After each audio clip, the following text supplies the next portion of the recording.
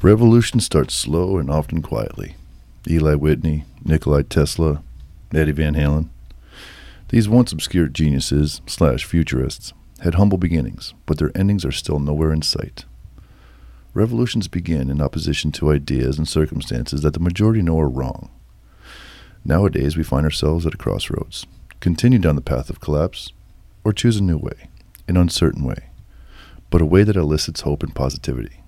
Save the world economy and save the planet? Who is against that?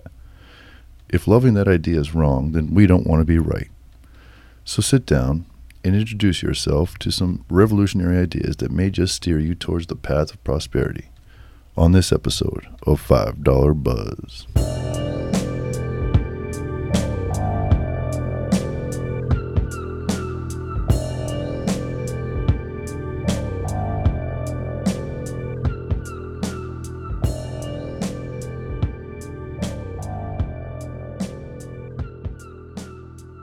Step inside, lock the door behind you. Please ensure that the towel is properly positioned. You're stepping in on another $5 Buzz.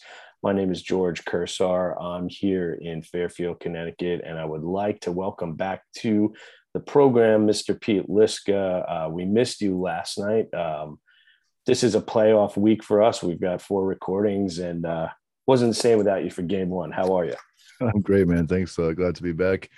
6-week-old in my arms about 10 minutes ago has got me a little busy, but very happy to get these in when we can. Absolutely, man. So it's great to have you back. And Roger, how are things with you tonight? Yeah, it's good. It was a busy day for me working on this damn Mercedes-Benz commercial, but we get it rocking and rolling. Excellent. And we would like to welcome our guest who is the first Canadian guest that we've ever had and only our second international guest. So his name is Colin Sullivan, and he is the CEO of Mint Green. We really appreciate your time, Colin. How are you tonight? I'm doing great. It's been crazy for us the last few weeks, but no, I can't complain. That's for sure. Excellent. And you are in Vancouver. Can you give us I like Vancouver. Vancouver is a great town. I was only there one time with Pete, actually, and Nice. It was advertised to us as the Amsterdam of the West. So Back in that was 99, right, George? Yeah, that was 1999, and but Pete, you've actually been back there. Yeah, right. Yeah. Vancouver is amazing. Whistler. I mean, there's nothing better than that. The drive from Vancouver to Whistler, I think, is an otherworldly experience. It's so beautiful. I mean, I'm sure you're quite familiar with that. Oh yeah, it's a great drive. Yeah. I mean, just that train on the side of the mountain looks like it's just hanging off the side of a mountain as you see in the water on your left. It's unbelievable. There's some things you take for granted living here, but that ride is really gorgeous. I mean, no matter what the season is. Yeah. It was absolutely spectacular. Rivals anything you'd ever see. And Colin, before we get into talking about your clean tech startup, which we'll get into, and you'll educate us and the audience about it. It's a really intriguing story. Can you just give us Americans a little bit what contemporary life is like in Canada right now? I know like the borders have been sealed off pretty tightly for the last, I think, year and a half. The US and Canada have always had a really tight relationship. And unfortunately, it seems like the rest of the world since the pandemic has kind of gone a little bit isolationist and protectionist, and have things loosened up with the business relationship between the two nations? What are you seeing, and what is life like, after the pandemic in Canada? Because obviously everything we get is all focused on the United States. You got to understand though that like in my business, it's somewhat insular, right? Like we have 2 clients that would be like a heat off taker locally, and then the Bitcoin protocol will be the other one, and the latter never complains. So it's tough for me to say exactly how trans-border trade and stuff is going. I would say that there's still a fair bit of hysteria in Vancouver and in the country of Canada in general. So it's I don't want to turn it into like a COVID podcast, but sure. At the same time, I think the situation and the timing of everything is somewhat similar. I don't know. I feel like it's kind of time for Canada to move on. But yeah, there's still a fair bit of restrictions going on. Right. Yeah. It seems like things are getting better, but we're not quite out of the woods yet. So, but I agree. I'm so sick and tired of talking about it, and I think everyone needs to move on. But anyway, before we really get into your day job and your focus of your career right now, can you tell? I think I was looking at your LinkedIn and I noticed that you were a game developer. Is that right? Were you involved in the software side of gaming? Yeah. In, I don't know, maybe it was like 2008, 2007, something like that. I started an apps-based company, produced a couple games on iOS. It was a lot of fun. I mean, I'd love to make one in the future again. The gaming industry is a bit different. I mean, you can have a high quality product, but marketing is so powerful. I didn't really understand that at the time. So it's one of these things where every dollar you spend, as long as you're getting $1.01 back, you should just keep spending more on marketing. But I do really like that. I still sometimes write games when like sort of an idea comes to me. Definitely a passion of mine for sure. Excellent. Now, I heard some of the podcast interviews that you did with Whit Gibbs on Compass, and I was really intrigued. It's a really engaging conversation. If any of our listeners out there want to learn about cryptocurrency or just alternative asset class, it's really interesting. I don't really know that much about it, and I was able to follow along. But Colin, before we kind of get into Mint Green and the work that you're doing, based on the conversations that you were having with Whit, I liked what I heard when you were trying to define what cryptocurrency was for people that have no background in it. And it's a decentralized currency, but I liked what you and Whit were discussing about how it gives freedom away from a government issued currency. And you guys were talking about how there was a cost associated with, for example, the United States dollar. It's not simply just printing money. There's a government apparatus around it. There's banking around it. There are the military lobbyists. There are individuals and structures that want to maintain the power of the United States dollar. Obviously, an example would be Gaddafi no longer being with us on the planet because he wanted to trade in Africa on the gold dinar. I know I'm talking a lot, but could you just give us, the listeners, if you could just reiterate what you what we're talking about. First of all, it's really cool that you saw the Compass podcast with heard the Compass podcast with Whit and I. That was a lot of fun doing that one. I mean, it's there's a single metric for the consumption of energy for Bitcoin. It becomes a very easy target, very low hanging fruit. When you're discussing what makes up the value of a fiat currency, the answer is everything the country does everywhere. And that's largely back. It's essentially a petrodollar. So like to put a price tag on political, military, the sort of industrial output of a country and say, what is the consumption of that? I mean, that's literally everything. You couldn't start printing US dollars in your basement because you don't have the credibility to do that. How is that built, right? And so that takes a massive beast to do that. When they talk about, actually, it's so funny, they like to compare Bitcoin's consuming the same amount of energy as, it's funny, like our company kind of solves this problem, but I do have to kind of explain this as well. Mm-hmm. They'll be like, say, it consumes as much energy as some sort of, smaller country in the world. But what they never sort of underscore is the value of Bitcoin is greater than most currencies, but like maybe 7 in the entire world. So the energy is getting definitely more value than a lot of these countries are. So when you're talking to sort of like a borderless peer-to-peer network, never sort of been seen before, it has no army, it has electrons, right? So it's sort of it's a peaceful divergence from a system that is in some ways, if and some would argue most ways, held together by a lot of violence. Bitcoin is just electrons.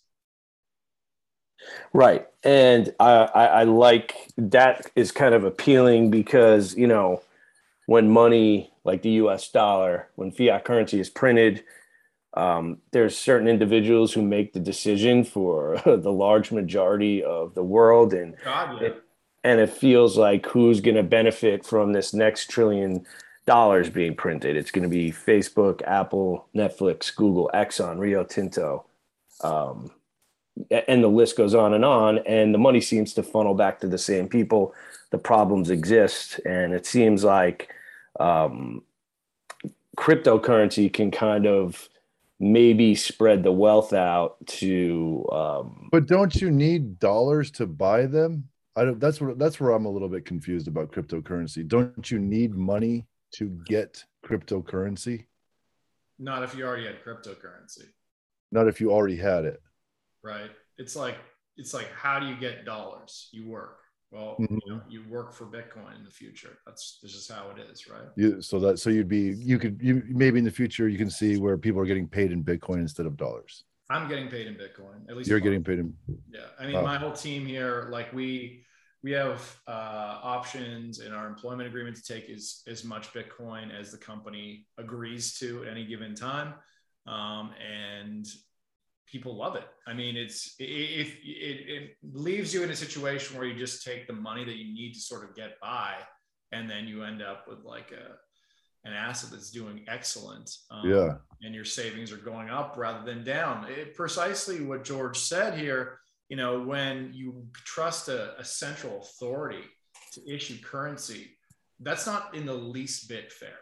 The rules of Bitcoin are fixed. Everyone knows how much there's going to be. Everyone is participating, and the inflation rate is known and decreasing over time. If you don't have enough money, that is your problem. You don't just get to create it out of thin air. I think the moral hazard that creates not only for countries, but companies, large companies that are sort of intertwined with these states, suddenly have no risk. It's just everyone gets a bailout. It's like the Oprah meme. You get a bailout, and you get a bailout, and you get a bailout. It's like they're creating what's called malinvestment, which is essentially money is going to not very strong companies that don't make a lot of business sense because of their systemic risk to the system. That's not how capitalism is supposed to work. That's not what a central bank is supposed to function as. The wheels all sort of started falling off around, I'd say, like the 2008 housing crisis, but accelerated so rapidly during the pandemic. You know, like there's no stopping Bitcoin, but sound monetary policy would slow it down. I think this has been handled in such a way that's put Bitcoin ahead probably 20 years. I thought 10, but I think 20 now. That's incredible. I mean, you know, you think about a big conversation going on amongst folk is the rate of inflation is looming or on its way. The dollar is essentially, you know, the value of the dollar is going down. That's the future. That's what people are saying. Is Bitcoin impermeable to that because it's not attached to the government? Essentially. So with the dollar going down, you know, you're saying like inflation, et cetera. Like what you'll find is they call it Cantillon effects. So the new money is directly injected into the stock market, essentially right out the gate.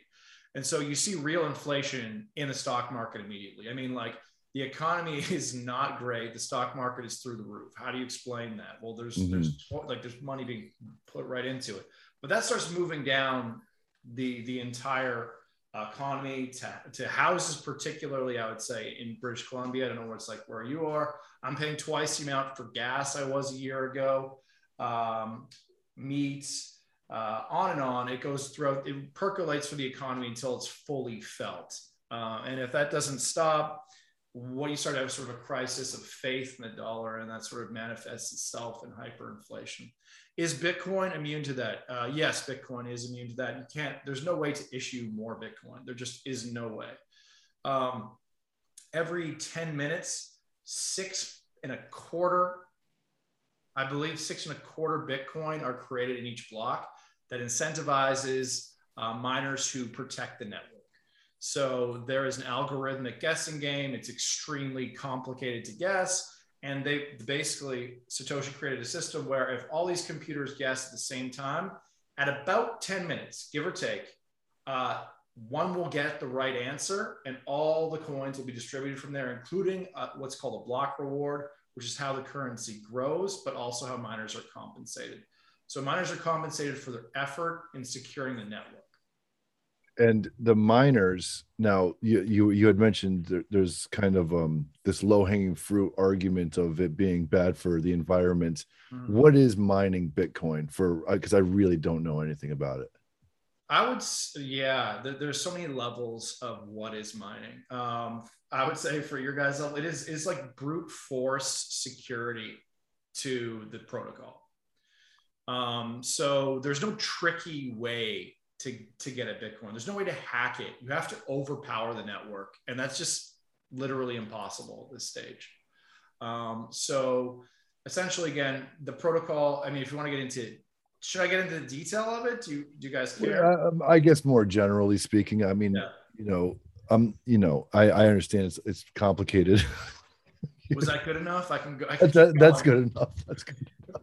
Colin, I know it's you. I remember you said on one of the discussions with Whit that it took you about, I think you said about 4 years to kind of get a understanding. And, you're someone with a master's degree and obviously undergrad degree and, someone who actually spends a lot of time thinking about this. So for us to kind of get to, bottom of this in a few minutes is probably not possible. But what I would like is for you to just give us, I read an article about what your company Mint Green is doing. Can you tell us about how you, I believe that you were involved in some type of VC competition. Is that the right way to say it? And your company was able to secure some funding and that took you to the next level. Could you shade the background on that? Yeah. So, I mean, just so everyone knows, Mint Green is a clean tech cryptocurrency mining company. We have a focus on immersion mining where we submerge the boards in a fluid. This basically allows us to capture the heat in this fluid. We pump the fluid to a heat exchanger and use it for industrial commercial purposes. I mean, most recently we announced a partnership with North Vancouver, which is ongoing. We've had a lot of amazing inbound since then. So to your question, can you just rephrase that for me one more time?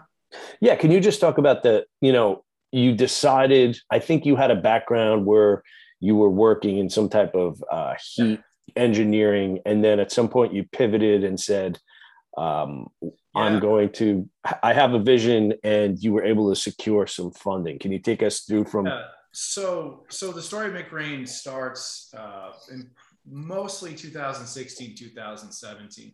We were taking GPU rigs, which is just basically a super gaming computer with a bunch of graphics processors, and putting them in this place called Hemlock Mountain outside of Vancouver. It's a remote ski hill. They have no natural gas. So everyone's heating with electricity. It's super expensive. So we started putting these into these buildings and agreeing, hey, can we split the power costs with you guys? And they were open to it. So essentially we had sort of found a way in a decentralized way, lower our power costs without protracted negotiations. Fast forward, I mean, basically we were working with Lonsdale Energy for about 2.5 years. They had some certain heat thresholds we had to make, and we really built a business case to work with them. But we entered a contest called NextStream, which was an open startup competition.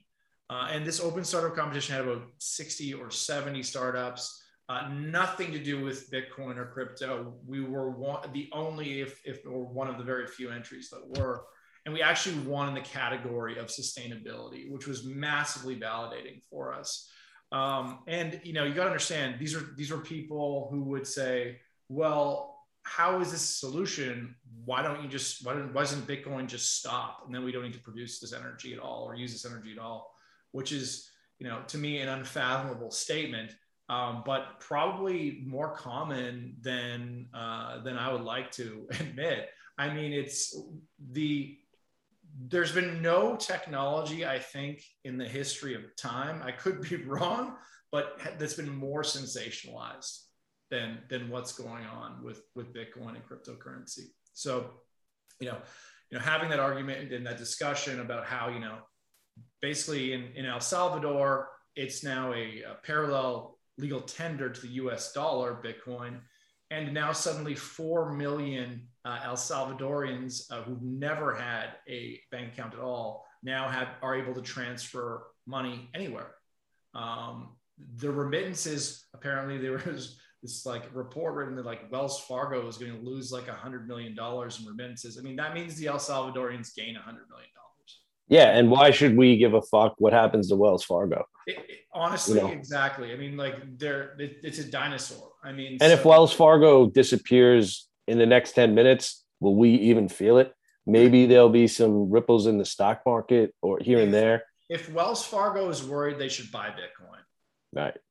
Yeah, a friend of mine owned a Brazilian store. He's from Brazil, down on where I used to live in San Francisco, and the store sold knickknacks and stuff, but it was really, wouldn't call it a front. I mean, it was a legitimate business. His business was making sure people got money from America to Brazil, because if you mailed it or sent it through a bank or any of these other ways, that money was going to get stolen. Yeah. This would be another way to circumvent something along those lines, as well as being able to transfer money or Bitcoins that you have, or cryptocurrency that you've generated here, and be able to give to your family some part of the world that you may not be able to get it to them otherwise. I mean, that's essentially what you were saying. Completely. And I mean, like, these are not wealthy people. These are people generally spending, they send $100. They want the other end to get $100. They don't want them to get $60 or 80 or whatever it is. But it's inordinately high given what, the fact is 2021 now. And I think it's quite predatory the way they have it set up. So I think it's great that the guys from Strike went down there. Jack Mallers was a huge proponent of this, and is actually the CEO of the company. It was incredible when he announced it in Miami last year, or was it this year actually? Wow, time flies. Time doesn't fly. But it was amazing to hear that we finally had the first country in the world that saw this as legal tender. So I mean, when people are talking about, if we get into a price discussion later, it's not the same as it used to be. It's not like, whales may dump at cyclical points like a bank may buy, a country may buy. It's so different now. So essentially you are running a company that is doing two very distinct things. You're mining for cryptocurrency. And I apologize if I'm not being specific because I don't know, you're mining, but also you're repurposing the byproduct of that. And that's pretty incredible, man. That's pretty visionary. And can you tell us a little bit about what you're doing with the whiskey company? And also, that'd be a fun thing to talk about. How did those conversations start up? And I can't wait to try some of that whiskey. It's on my radar now. Firstly, thank you. No, it's, in our space, most mining companies just want scale. It's not as simple for us to do 100 megawatts with full offtake, right? Even the city of North Van, it's maybe going to start out at 1.5 megawatts to do the base load for the entire city. Now, this is going to decarbonize their entire network by 40%. But I mean, we have to do numerous cities if we want to get to that scale, numerous applications. So when you're talking about the whiskey stuff, that was cool. There's a neighboring company on their property called Vancouver Island Salt Company, which we ultimately, I don't think we'll be able to do business with. But the fact is they do evaporative process to make salt flakes. They're actually quite good. And I was just eating some on a chicken, and I literally called them and said, hey, what's your process like? Are you adding heat to it? And then would you like to chat? Well, he takes me there, and then he takes me on to his neighbor, who's Vancouver Island, was Shelter Point Distillery. So it's like a Scotch style whiskey place. They need heat for their mash process. They were saying that if we do if they add heat to the barrel aging process, they can age them quicker and then get a higher value for them. So the commercial side of it is ongoing. We're building this thing. I think we can get a deal going, but because we have a mutual investor between the two companies, it's probably going to make it work. But I've been running around like, I don't even know, my hair's on fire trying to get this round done and this other deal done. So I think I'm highly optimistic that Bitcoin whiskey is going to happen. We're planning it for the next halving, which is 2024. So I think that could be a lot of fun. And I can say from experience, it's very nice whiskey. Wow, that's very interesting stuff, man. And you're talking about dealing with the municipality. Can you, if you can you talk about, did they approach you? Is this a kind of an inflection point where the powers that be, meaning like the municipal government, kind of said, hey, there's got to be a better way of doing things? And if you can, if you're able to, what was that like? Was that must have been validating, right? I think once this is running, you'll start to see that type of thing happen. It's a delicate dance that allowed this project to exist because it's not directly the city. It's a wholly owned subsidiary of the city that's technically a private company. And so they have a P&L and a whole bit. And so essentially they're held to profitability margins, et cetera. And we were the answer to a massive problem that they had. Now, the huge press that came out kind of made some of the city councilors nervous, as I heard. But I don't think there's a credible argument against what's happening here. I mean, bottom line is they can't afford to be using electrical power for this without subsidy.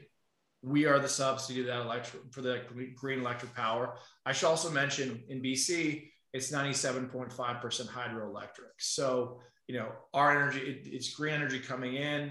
We get to use it to mine Bitcoin. We recover upwards of 96%. We're hoping to even get higher than that in practice, and send it to basically heat homes, dishwashers, the whole bit. For about 100 buildings. This is not like 100 houses. This is like high rises. These are low rises, commercial buildings, that kind of thing. It's about 7,000 apartment suites. It's significant. In the hottest days of the year, all the heat will be coming from Mint Green. And wow. Pete, I know you had some thoughts about how this practice could be used in maybe somewhere like El Salvador, right? Absolutely. The possibilities seem to be endless. You could heat, any area. That's one of the most amazing things, especially in Canada, where it can obviously get so cold. Yeah, being able to provide heat like that is an incredible thing, especially in places that need it. I appreciate that, Pete. I mean, we say we're hacking the economics of clean heating, and that's really what it amounts to. My sort of like this can decarbonize a lot of heating systems for the baseload portion, which is the largest portion typically. But I mean, what else? Like, what's the next application? Maybe you're looking at wastewater treatment. I really think there is an application for desalinization. I think the world doesn't have a water shortage. 70% of the planet's covered in water. I think we have an energy issue, and we unlock thermal energy with what we're doing. You could be irrigating, deserts. You could be making crops out of this. So there's a massive amount of applications when suddenly heat is not by some sort of government subsidy, but by like commercial innovation is now suddenly more readily available to an end user, a country, a city. How that sort of just shifts everything. Have you guys? Yeah, go ahead, George. Go. I was going to say, have you guys met any sort of resistance from like the old world type thinking? I know a big story that you probably heard about was, I think it was last winter, the city of Houston's power grid, I believe, went down, and that's not a state that's accustomed to cold weather, and they kind of got overwhelmed. Would that be an opportunity for Mint Green? And if so, is there money and institutions out there that really don't want to see you guys succeed, or are you kind of getting a welcome mat? The only sort of feeling I get about maybe people or entities that don't want us to succeed is more like, it's more just like a lack of understanding, or rather probably a miseducation. I mean, you can't learn anything from mainstream media about Bitcoin or blockchain. You just can't. When I did do my MBA from UBC, they were laughing about Bitcoin. They were laughing about all this stuff. And then it was like, and a year goes by, oh, well, it's blockchain, not Bitcoin, et cetera. They just do not get it. So I feel like over time, the facts will sort of take care of these types of concerns. There's no sort of discussion I'm afraid to have. There's no topic on this I can't speak to and articulate in a way that would make them understand exactly what's going on. That being said, you had one more point you were making. I just want to make sure I answer this question effectively. I think I was kind of getting to the kind of crisis they had in the city of Houston, Texas, where the grid went down. Would that be an opportunity for your process to kind of step in and alleviate some of the burden? That's fairly astute. It's not really an opportunity for Mint Green, but it is an opportunity for Bitcoin mining. So I heard, and I don't want to get again too political, but sure, I heard Ted Cruz do a talk, and my jaw was dropping. I mean, the guy basically said he understood that you're getting energy infrastructure that can be used for everyone from companies. So basically, there's a lot of flare gas in Permian, West Texas, etc. There's companies like Crusoe who capture. Another green mining company, they're basically capturing what would otherwise be just burnt into the atmosphere. They take a generator, they burn the flare gas to create electricity to mine. And he was essentially like, if this happened again, we would have hundreds of these miners throughout our grid. Suddenly, if the grid goes down in terms of like getting energy to people, they can stop mining and start selling their power to the grid and start supplying it to people who need it, hospitals, etc. And it just adds that kind of energy robustness.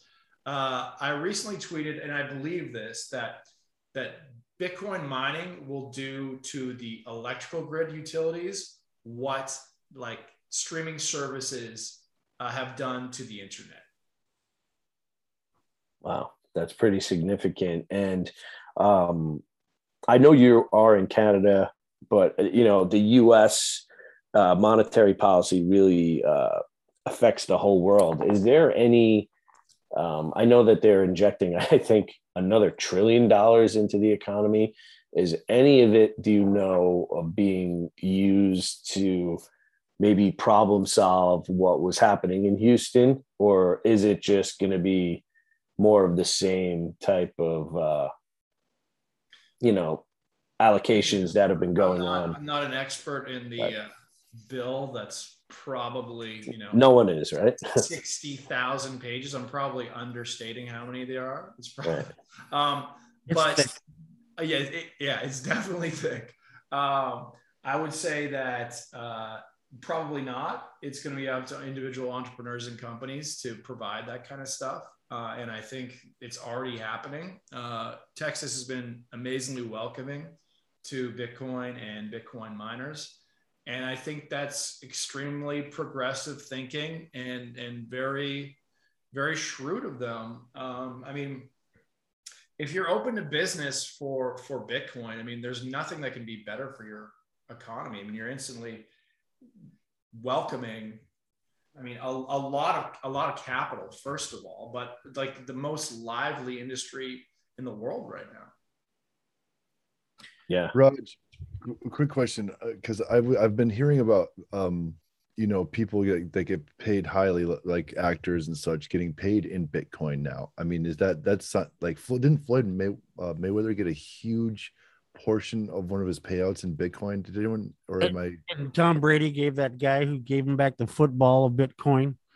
We gave him a full. We paid him off, for the 600th touchdown of his career, or whatever. Mhm. Gave the guy Bitcoin. I know that there are some performers out there who are now accepting half of their payment in Bitcoin.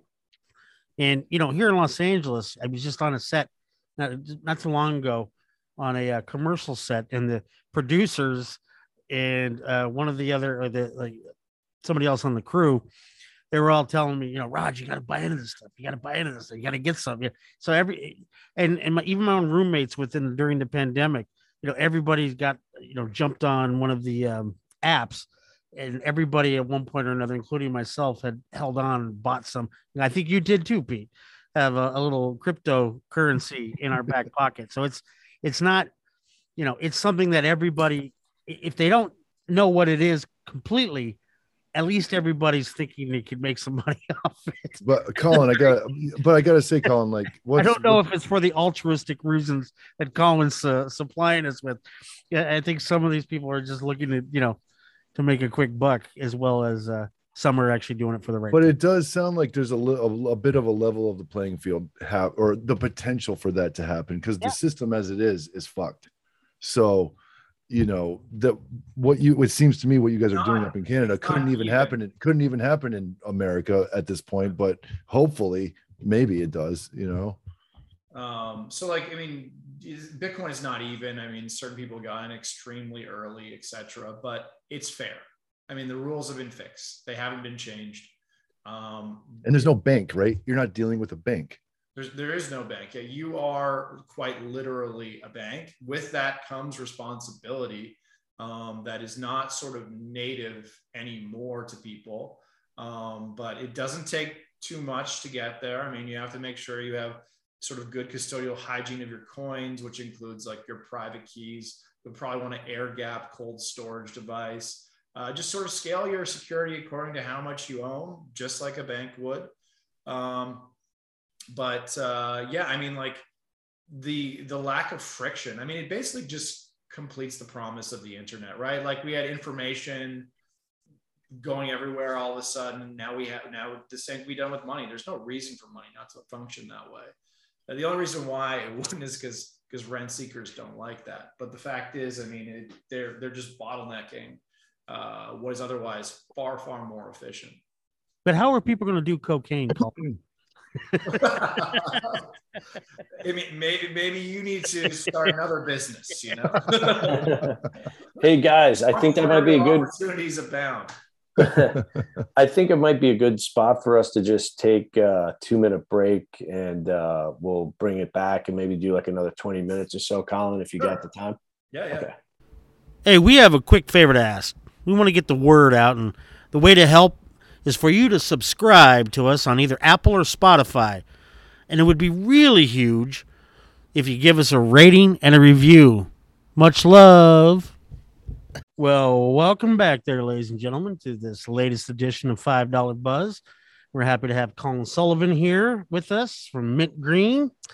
And we're talking all things cryptocurrency, Bitcoin in particular. So, Colin, I got a question for you. If the world actually transforms entirely to Bitcoin? You mean when? Or when the world actually transforms itself into utilizing that as a form of currency, how do we deal with, I mean, I've joked about cocaine. How does black market trading end up becoming, how does that, what are the implications for the black market? Is that the end of it? Well, I think presently, so Bitcoin has a fully transparent ledger that anyone can look at. I was talking to my accountant recently, like, how can we prove these transactions happen? I'm like, they're in memoriam in the blockchain, so right. we can take a look at any time.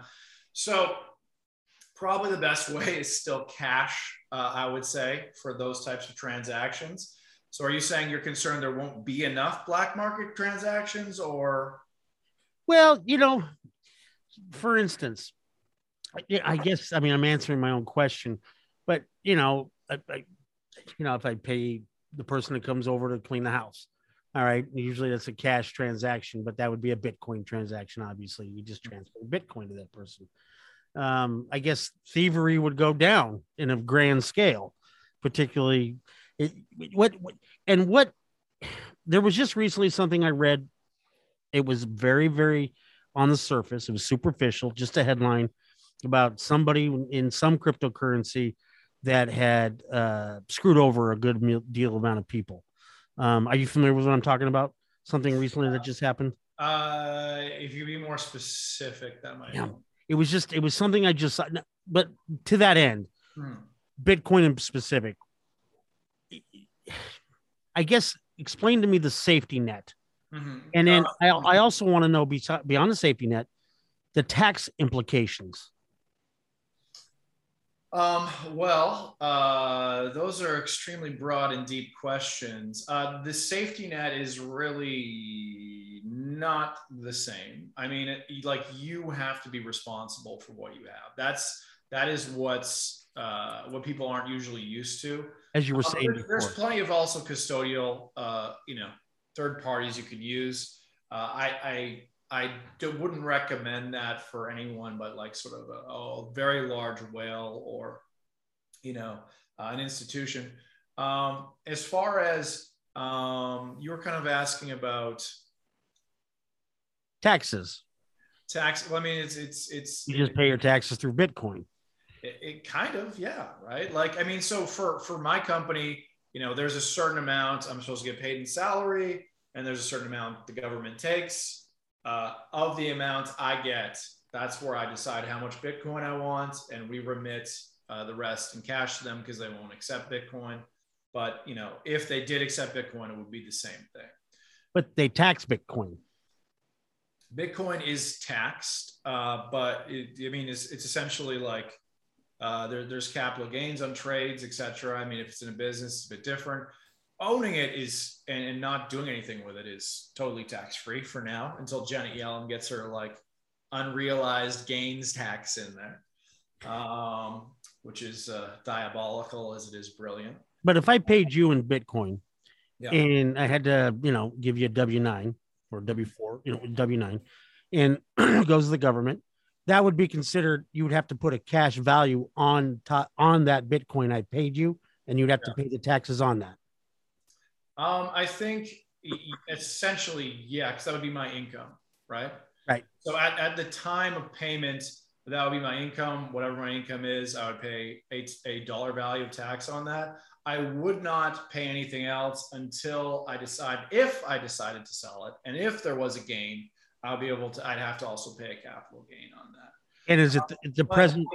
But like your question, if the whole world is on Bitcoin, I got a little secret for you guys. The state in its present form cannot exist without its control of currency, without its ability to issue currency. So your taxes, although, I mean, you'll still need some, they're not going to be as high, that's for sure. So we're going to look a lot different.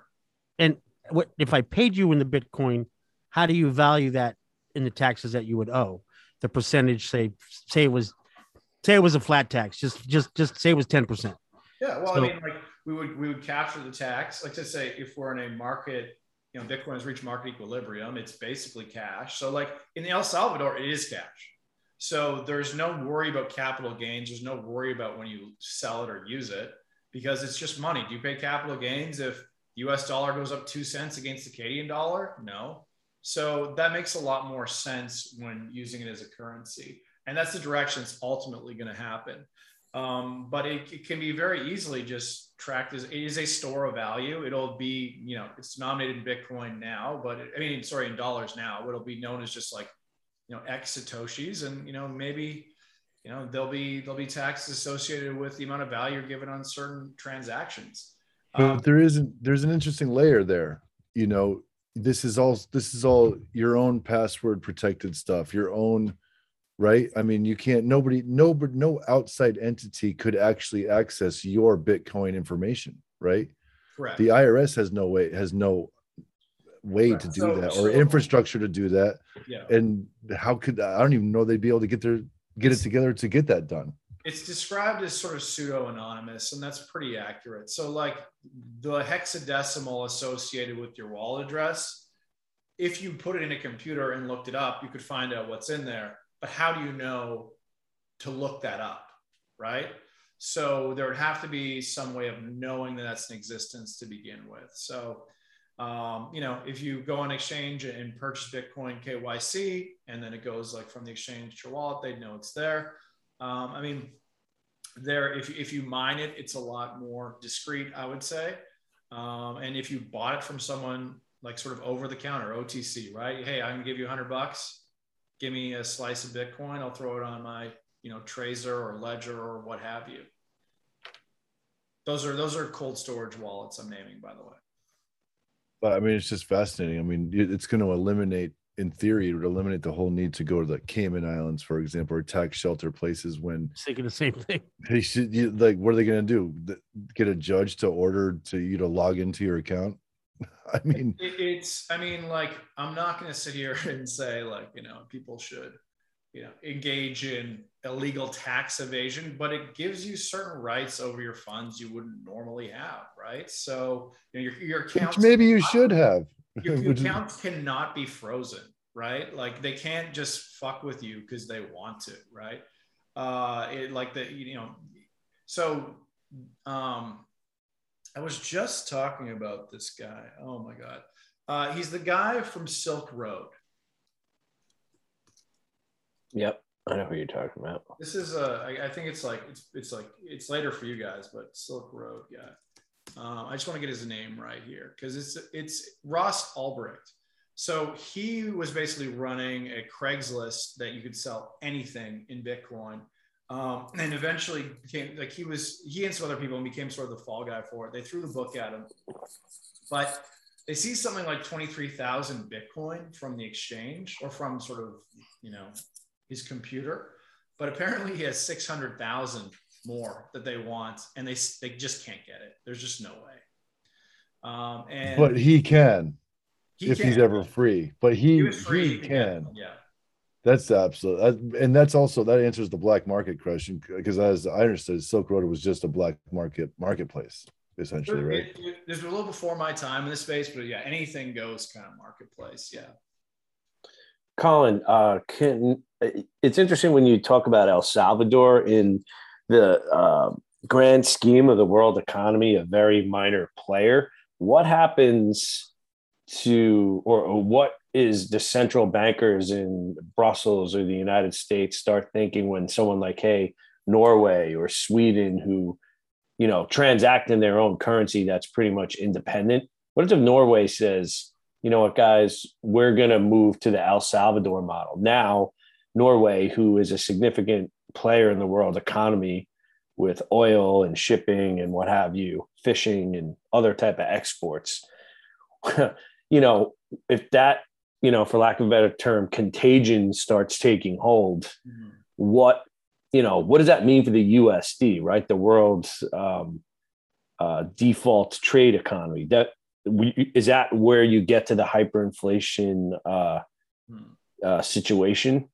And are there other? I know there's other countries that are considering this, but when a significant player like a Norway, for example, decides to go the El Salvador route.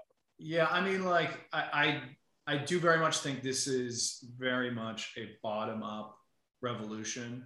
Mm-hmm. Countries with reasonably stable, reasonably good currencies have the least use for a better currency, right? Because theirs is doing the job. If you're in a situation where you're in a hyperinflated environment, where you're losing 30% a month on your dollar, say Syria, El Salvador dollarized, meaning basically their local currency hyperinflated and disappeared. They grabbed onto the US dollar as a alternative, and then basically we're sort of nationless as far as their currency went, and said, well, why not this one? Let's try something a little bit different than what everyone else is doing, particularly when all the centralized controls in the US, and they can just devalue the currency at whim, and they basically have debts that are just, they can't control their own fortunes in that regard. So I think they were one of 195. You're seeing two different things going on. Like, you're going to see countries adopt that is sort of a domino effect. I believe the last country to adopt this loses, essentially. But you see other countries like Bulgaria, which actually has a massive Bitcoin supply and treasury, even though it's not legal tender. So they're really taking care of the wealth of their nation in a way that's valuable. So, I like I said, I think this has been moved forward 20 years. I think the next 4 years or even 24 months are going to be very interesting as far as where the chips fall from all of this. Wow. And one other question that I was thinking about that I thought was kind of meaningful to your particular company because of, what you're doing with the byproduct with the heat. I know there's been some criticism by like environmentalists, but when I hear what you're doing, aren't you taking some of these practices that are disrupting the earth, like mining the earth, dynamiting mountains and carbon and fracking, things like that?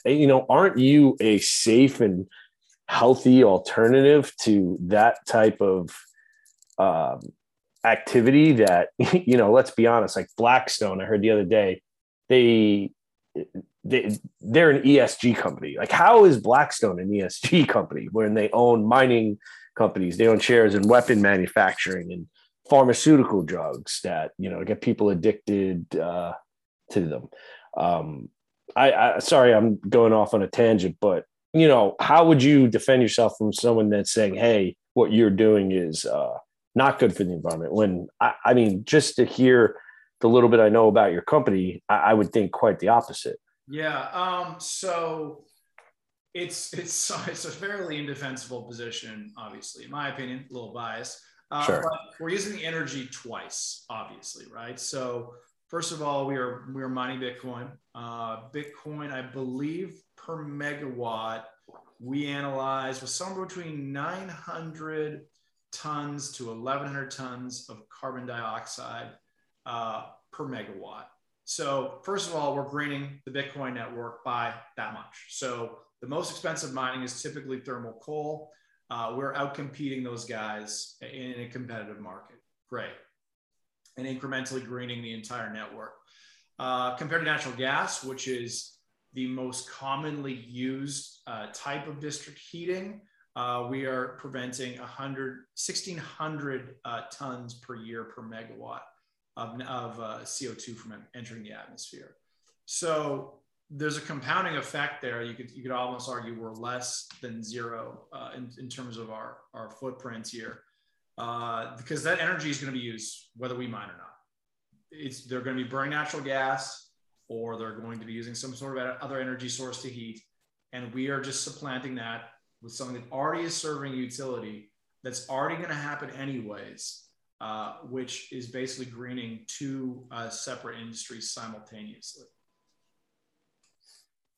Yeah, I think it's fantastic. And then, guys, I'll let you, I know we're getting close to, we want to be mindful of your time, Colin, but just like Mint Green, is there any, and forgive me if this is a dumb question, but would a company like yours go public on the exchange? I mean, it seems counterintuitive. I mean, if you're operating in the world away from decentralized currency, is there an aspiration, or do similar companies have aspirations to go public on the exchange and raise money and, be beholden to shareholders? Or is that just not what you guys are due by the mandate of your existence? I'm sorry if that doesn't sound too articulate. No, I understand what you're saying. So I can't speak for all crypto companies or Bitcoin companies. I can say that many are going public is fairly common. We have a great partnership with our lead investor from the last round, and also lead investor this round, which is CoinShares, a massive VC in the crypto space, something in the realm of 4 or 5 billion AUM. they would probably traditionally say, hey, you know, we want you to go public in X amount of years. Me as the CEO of this company, I do not believe in an exit culture. I believe in creating value. I believe in developing a product, making a business that can stand up on its own 2 feet, is not looking to get acquired specifically for any reason. So if we keep building the business, I think, you know, the bankers will decide, you know, what price we do go public. If the world is in a different place by that time, maybe it makes sense. It's called Mint Green. Maybe it is just a mint. Maybe it is just basically providing, you know, dividends in perpetuity to all of its shareholders once we reach a certain size. You know, we want to hit low double digits of the Bitcoin network.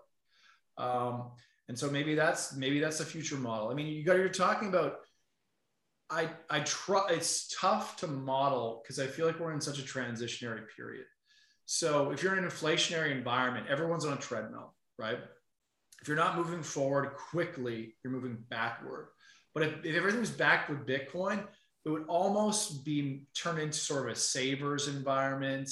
The speed of commerce would be a bit slower. You know, this is like, you know, Bitcoiners are very nostalgic about classical eras because it was a slower time. You built a castle. You built for like 100 years because that's just what you did. Now you're dealing with, you know, the type of capital returns you need in a very short time. You know, things are very temporary and disposable. So it might be somewhat a return to that in that sense. Then maybe, you know, not going public is the move. At any rate, doesn't really affect my strategy one way or the other. We're going to grow this company. We're going to keep building the technology. We're going to, you know, keep building up our IP and change the world. Yeah, it sounds like it. And I guess I was asking more of the question of why would you want to enter the traditional banking system when you guys, by virtue of your existence, you don't care about Goldman Sachs or it could be like a DeFi contract or something. We have no idea what the future could look like, right? And are those big banks moving quick enough? As Goldman and Morgan Stanley, do those guys have the capacity? Are they moving quick enough to adapt to the environment right now? Probably not. Right. And I think that's very typical. I mean, it's like, oh, what are the big banks going to do about this? It's like, well, what did Walmart do about Amazon? Like, they just die. That's how it works. Like, companies actually have the bigger they are, the less they're able to adapt. It's just how it is. They can't even get back to the office. They can't which is a wonderful thing, actually. Yeah. We need a hard reset on some of this shit, right? You know? Yeah, we need like Bitcoin is the great reset. Right. Roger. So just to that point, just one quick question. What Bitcoin versus Ethereum versus Dogecoin, for example, like what is this others? What is it different or is it mined the same way? And, you know, at some point there's got to be a sales pitch why Bitcoin's the one to get versus those. And what would that be?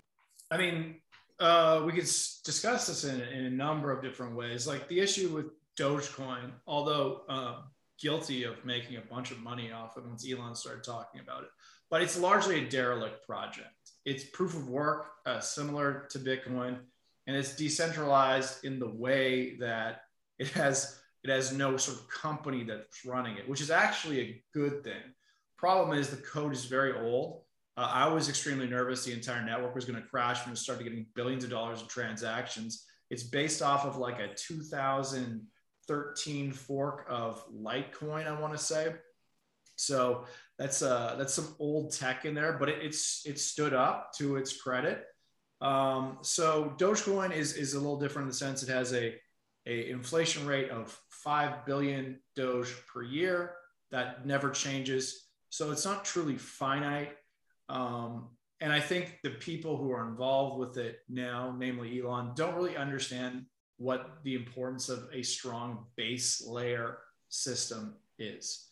So if you want to try, like Ethereum has the kind of opposite problem where it's like it's extremely underelict. There's a lot of hands in sort of a lot of chiefs and running this thing. They change how it runs constantly. They're changing the inflation rate down. They're removing POW. I mean, this is not the type of stability you want when you're considering a currency for your country. No one's going to let those technocrats ETH is never going to be the currency in Brazil. There's like 5 guys who are kind of like controlling that. Doesn't make sense. Bitcoin, however, is like completely decentralized. It is by far the most secure. So in a base layer, so if you think of base layer of our current monetary system, all it is, central bank prints money. They say, yes, this is money. You can hand it to somebody. Just hand it. Everything else is layers built upon that system, right? So your credit cards, Interac, all that stuff, these are all services built on other layers. So when Bitcoin is concerned about being absolutely secure, you can send it from one place to another without question. It is going to get there. No one can stop it. No one can censor it. That's what's most important. I don't care how quick that is. So when you have other layers on top of that, like Lightning Network, where it sort of aggregates transactions and reconciles them together to save fees, so it's cheaper. I mean, you don't really care that your cup of coffee is on an immutable ledger in the same way you would your house or your car. So the major aha moment for me was basically that, like, the base layer needs to be robust as possible. It needs to be what's defending the currency from everything in a hostile environment. Bitcoin is the only one that can stand up and has been proven to stand up to all kinds of threats, internal, external, and otherwise. But once something is truly decentralized and not run by a company, there's no vector for attack. Now, something happens to Vitalik, he gets compromised, he gets kidnapped. I mean, what happens to Ethereum? I have no idea. There's nothing can be said about that Bitcoin. The way to run a node. So network is supported by nodes. You can run a Bitcoin node on a Raspberry Pi. You want to run an Ethereum node, you need probably a $12,000 computer. You want to run a Doge node, you need, 500 gigabytes of space, because they do their block times every minute. So you can imagine their blockchain grows 10 times as fast as Bitcoin. And so that becomes unmanageable over time. So it's built for being literally invincible is essentially it. Well, I mean, that's an incredible answer. And I mean, just its value, trading at $60,000 plus for one is pretty intimidating to people. I mean, you have 17 and you're a millionaire. So you have 17 coins, and just wrapping your head around that. And I wonder, like in El Salvador, is it just fractionals or is there names for small parts of one Bitcoin? Yeah. Well, I mean, the smallest increment presently is called a Satoshi. So I think that's 100 million. It's basically 100 million Satoshis in a Bitcoin. And it's about 1,500 Satoshis to $1 right now. So, if you're in the space long enough, you don't really think about the price, although the price is fun, but you think about the dollar collapsing to 1 Satoshi over time. Yeah. Wow. $1, 1 Satoshi is kind of a meme. But yeah, don't let the price intimidate you. That's called unit bias. It does not matter. It does not matter. You can get as many small pieces of that as you want. They have high value. It's like getting a whole bunch of Dogecoins might feel like you have something more, but I hear you. Yeah. It's fascinating stuff, man. Thank you so much. I know we're taking every time. I could. Have fun, guys. This is great. And Colin, and Roger, I know you got something too, but Colin, just like, how does the average person that, can't even comprehend anything that you've talked about tonight, how does the world move forward? If you're saying it's moving quick and maybe 4 or 5 years, things look tremendously different, is there going to be a whole bunch of people that don't know what to do about day-to-day life, or is it not as harsh as I'm picturing it to be? Well, the thing is, like how much do most people, how much do you know about the inner workings of our actual monetary system, right? Like that was covered in a macroeconomics class in my MBA. I had 1 million questions for them. That is not covered at elementary level stuff.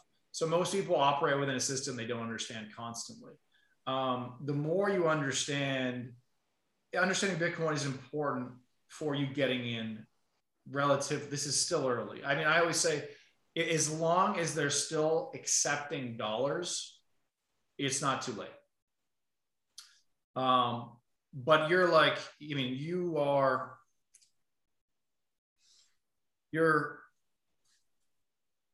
I would always start the Satoshi white paper. It's not very long. It's a very simple explanation of what's going on there. It's written for a world that nothing like this ever existed before. And so I highly recommend that. I mean, it's so wide and deep, the way money connects to everything in the world. And there's many analogies to be drawn throughout history with different types of money, different types of currency, and sort of barter, etc. So it's too much to ask for everyone to understand exactly how this works. But I think at a high level, I mean, you're basically talking about the ability, instead of handing the money to someone, now the whole world is your someone. You can send it to literally anyone, including another wallet of yours, anywhere. That's base layer type stuff. So, it's, once you have it, you'll kind of see how it's just so much easier, so much freer to use, and why it's better. It is quite apparent. You got to kind of use it to understand that. Got it. Roger, you want to take us out here? Colin, thank you for your time. And where can, Roger's going to have something, but where's the best place to follow your work? Is it on Twitter, or what's the best platform to learn about Mint Green? My company, Mint Green, has at mintgreen.hq. And I am on Twitter, Colin_Sully on Twitter as well. We do have Instagram too. I think it's similar handles if you search us. Sure. But yeah, that's prime. We try to do all our press releases and stuff on Twitter. There's a huge sort of following on that space. Yeah, great. Thank you so much, man. Again, thank you, Colin, for stepping up on here and joining us and enlightening all of us who are still in the infancy stage of understanding cryptocurrency. I appreciate that, my brother. Hey, my pleasure, guys. This is a lot of fun. Thanks, Roger. Thanks, Pete. George, thanks for the invite. Maybe Sure. we'll do this again sometime. 100%, man. And I want to thank all the listeners out there for chiming in and listening to this episode of $5 Buzz. If you have any questions, comments, ideas for new episodes or guests, or, don't forget to like us and hit subscribe on the YouTubes and the Apples and the Spotifys, and email us at $5buzz. That's FIVEDOLLARBUZZ@gmail.com. And we will get back to you as soon as we're done getting all of our money together, making sure that we have those bills so that we can use them for undisclosed purposes. Thank you very much. Thank you. Yeah, Raj. See you guys. Thank you. See you, man. Thanks.